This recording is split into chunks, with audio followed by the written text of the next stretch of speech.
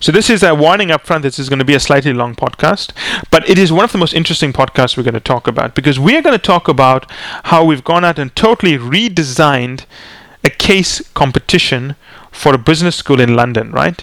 So in a previous podcast, I really took issue with the way case competitions were being run. We get asked to sponsor a lot of case competitions. We don't sponsor many of them. And because of the efforts to entice us to get involved, I was a little bit irritated with the way case competitions were being run and the way people were trying to convince me that, this makes sense. And it doesn't make any sense. Case competitions are a waste of time and money and basically mislead people. They're an advertisement for consulting firms. They don't help a candidate ever land an interview or even become remotely closer to getting an offer from a consulting firm. As far as I'm concerned, if you're one of our clients, we'll tell you not to do a case competition. We'll tell you to ignore it, and we'll tell you to just hide if your MBA program wants you to do a case competition. It's not going to help you at all. So one of our clients in the program, sort of actually a graduate of the program who's now at Bain, liked the podcast, or maybe didn't like it, I'm not sure. But anyway, he forwarded it to a former partner at Bain who is a senior member on the Dean's Committee at a major business school in Europe. And that partner liked what he heard. He liked the philosophy, and they contacted us and said, would we be interested in working with them to redesign their case coaching program? And the rules for firm consulting. We never approach anyone, so you have to invite us in, right? Otherwise, we will never, ever advertise, never engage anyone. You must invite us in. If you invite us in, we want total control over the event. If we have total control of the event, we want it to be run anonymously. That's the rules we operate on. Anonymity, total control, and we must be invited. So, after some debate and discussion, the dean eventually said, "Okay, I understand this. Do it your way. Just keep me appraised of what's happening." But the rule was we would run it our way. So, what did we do? Well, let me explain to you how we've set up this program, right? So for the first thing, let's talk about some of the principles of the way we set up this program. For the first thing, I think case competitions must be a spectator sport. Let me explain what that means. I think that people need to be put under pressure, and they need to be put under pressure by people observing what they're doing. So the setup for this competition was that I asked them to take a sort of a basketball court. I'm not sure if it was a basketball court. I think it was a volleyball court, because it's Europe, right? They don't play so much basketball. I think it was a volleyball court.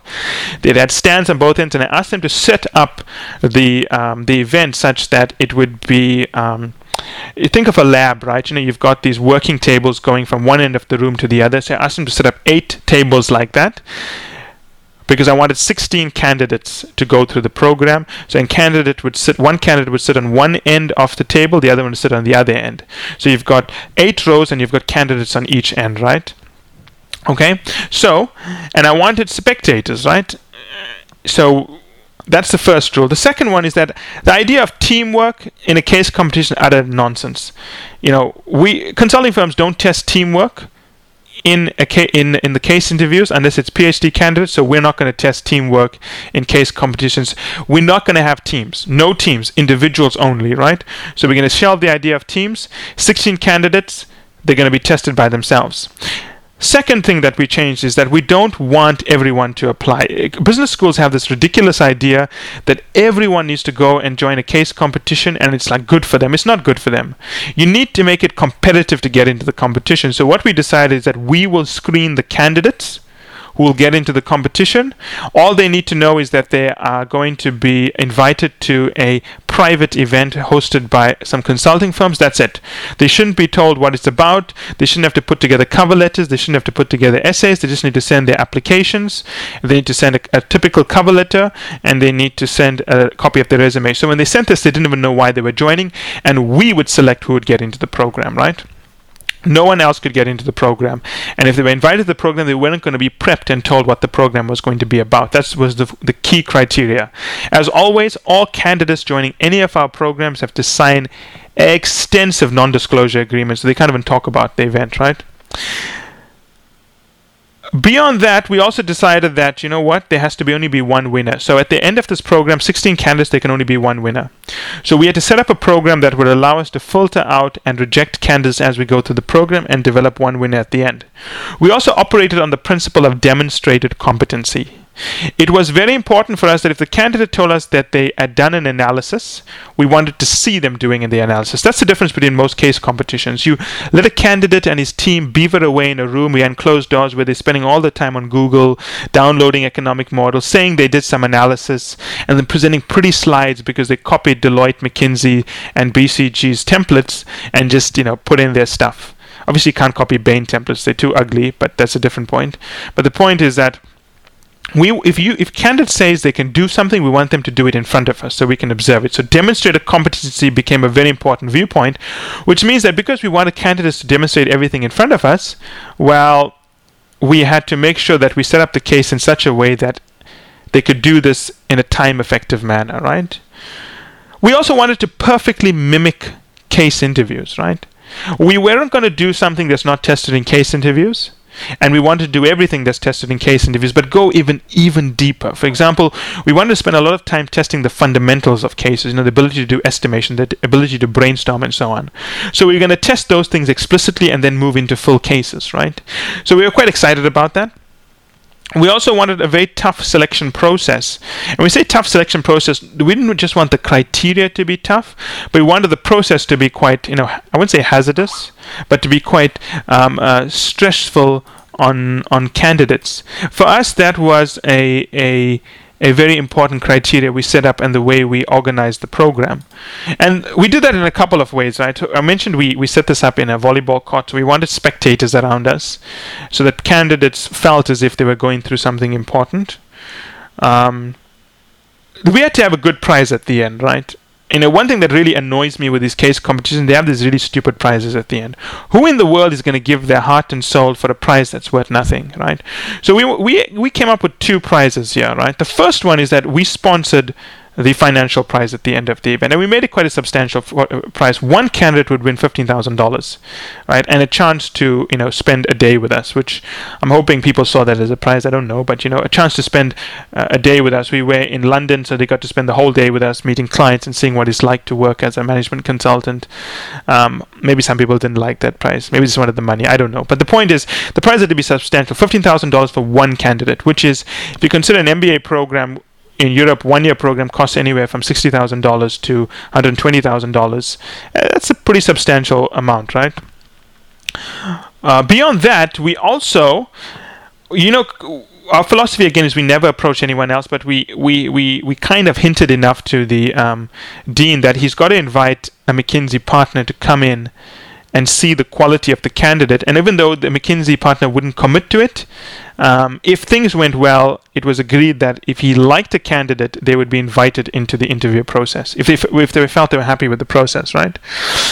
The next principle in terms of what we drove into the case is that we wanted to make this extraordinarily intense.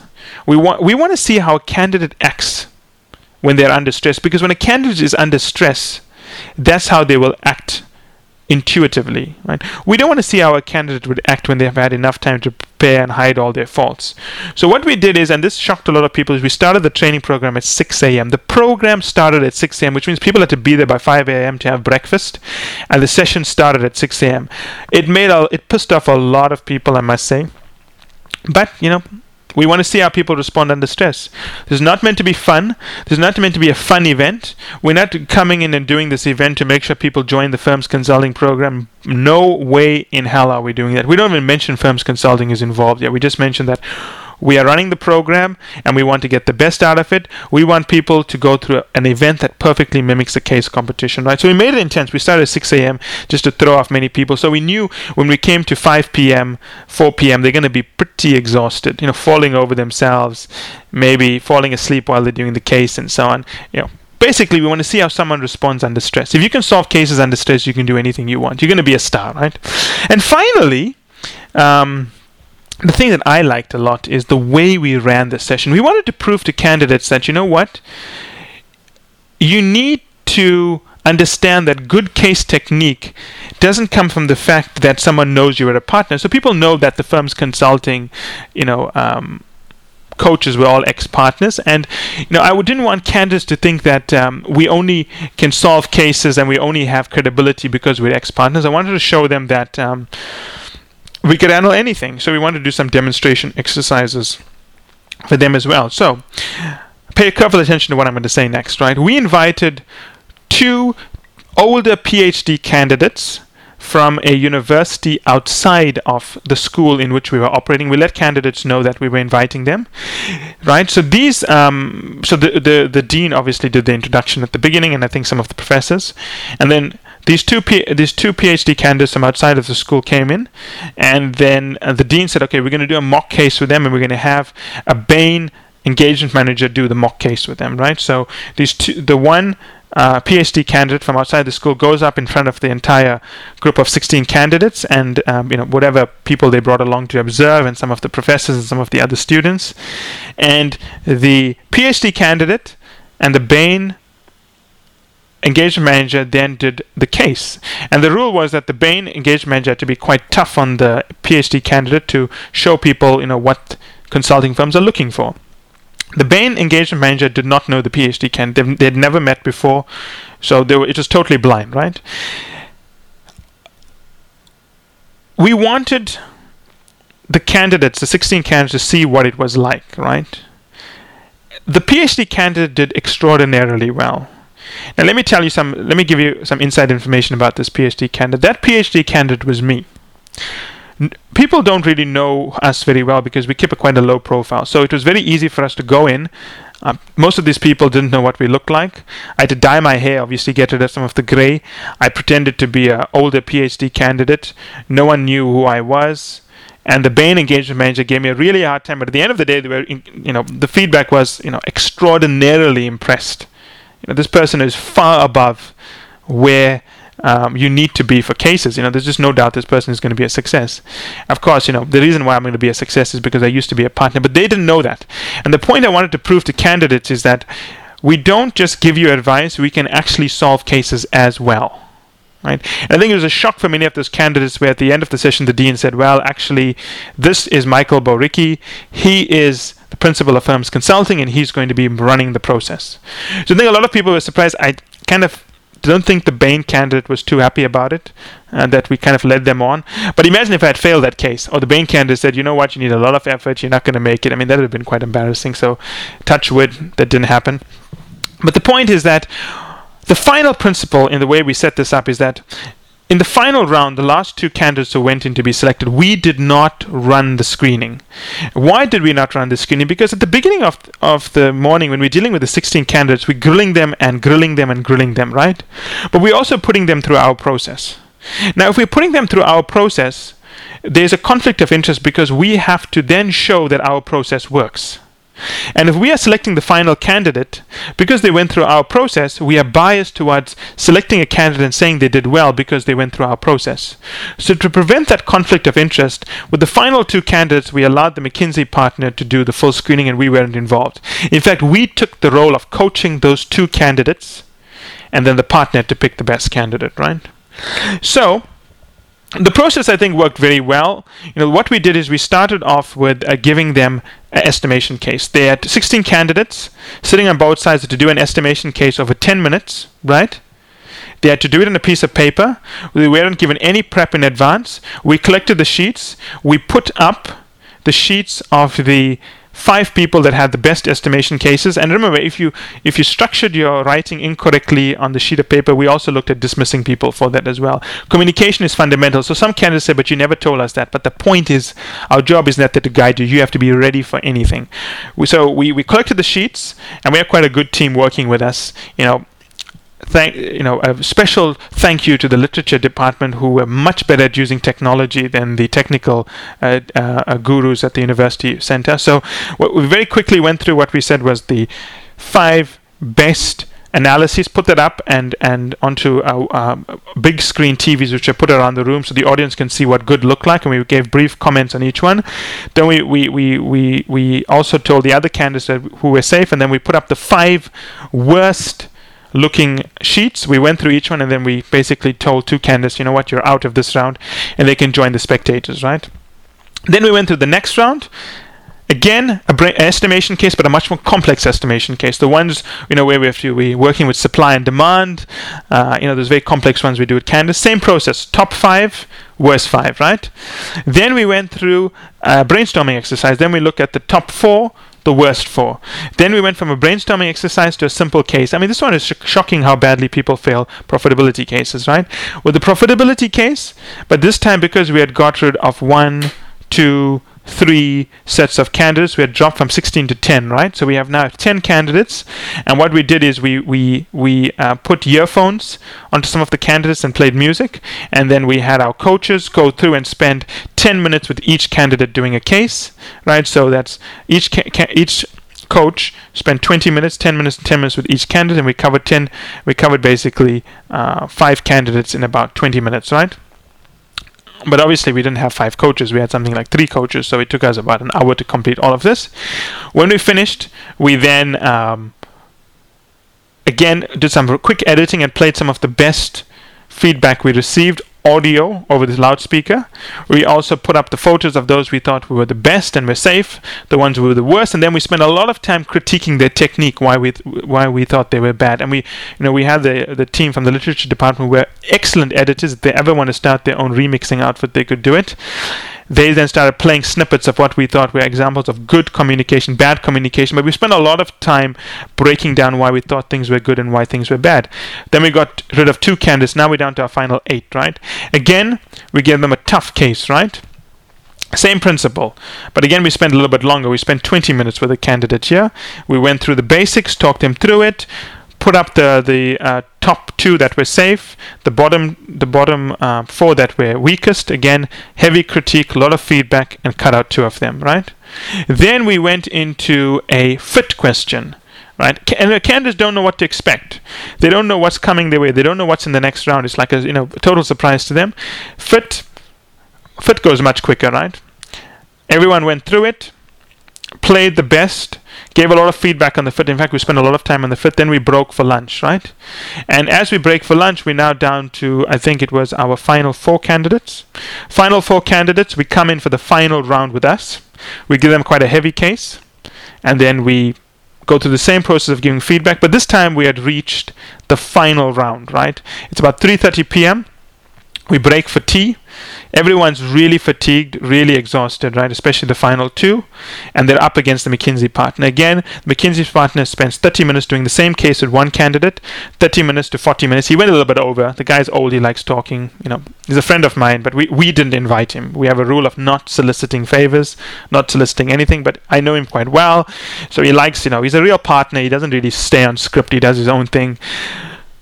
When one of the final candidates is doing their case, the other one has earphones on and they can't hear anything that's happening, and everyone can observe what's happening. It's all over speakerphone. There's also, we used as projectors so that people could see the working on a big screen TV. So it's like a little bit like reality TV, and I can't say that that I wasn't inspired by reality TV when I did this, but we decided to really throw out everything onto the table. And then when that candidate was finished, they could watch what the other candidate was doing, right? There's no reason to put earphones, they've already finished.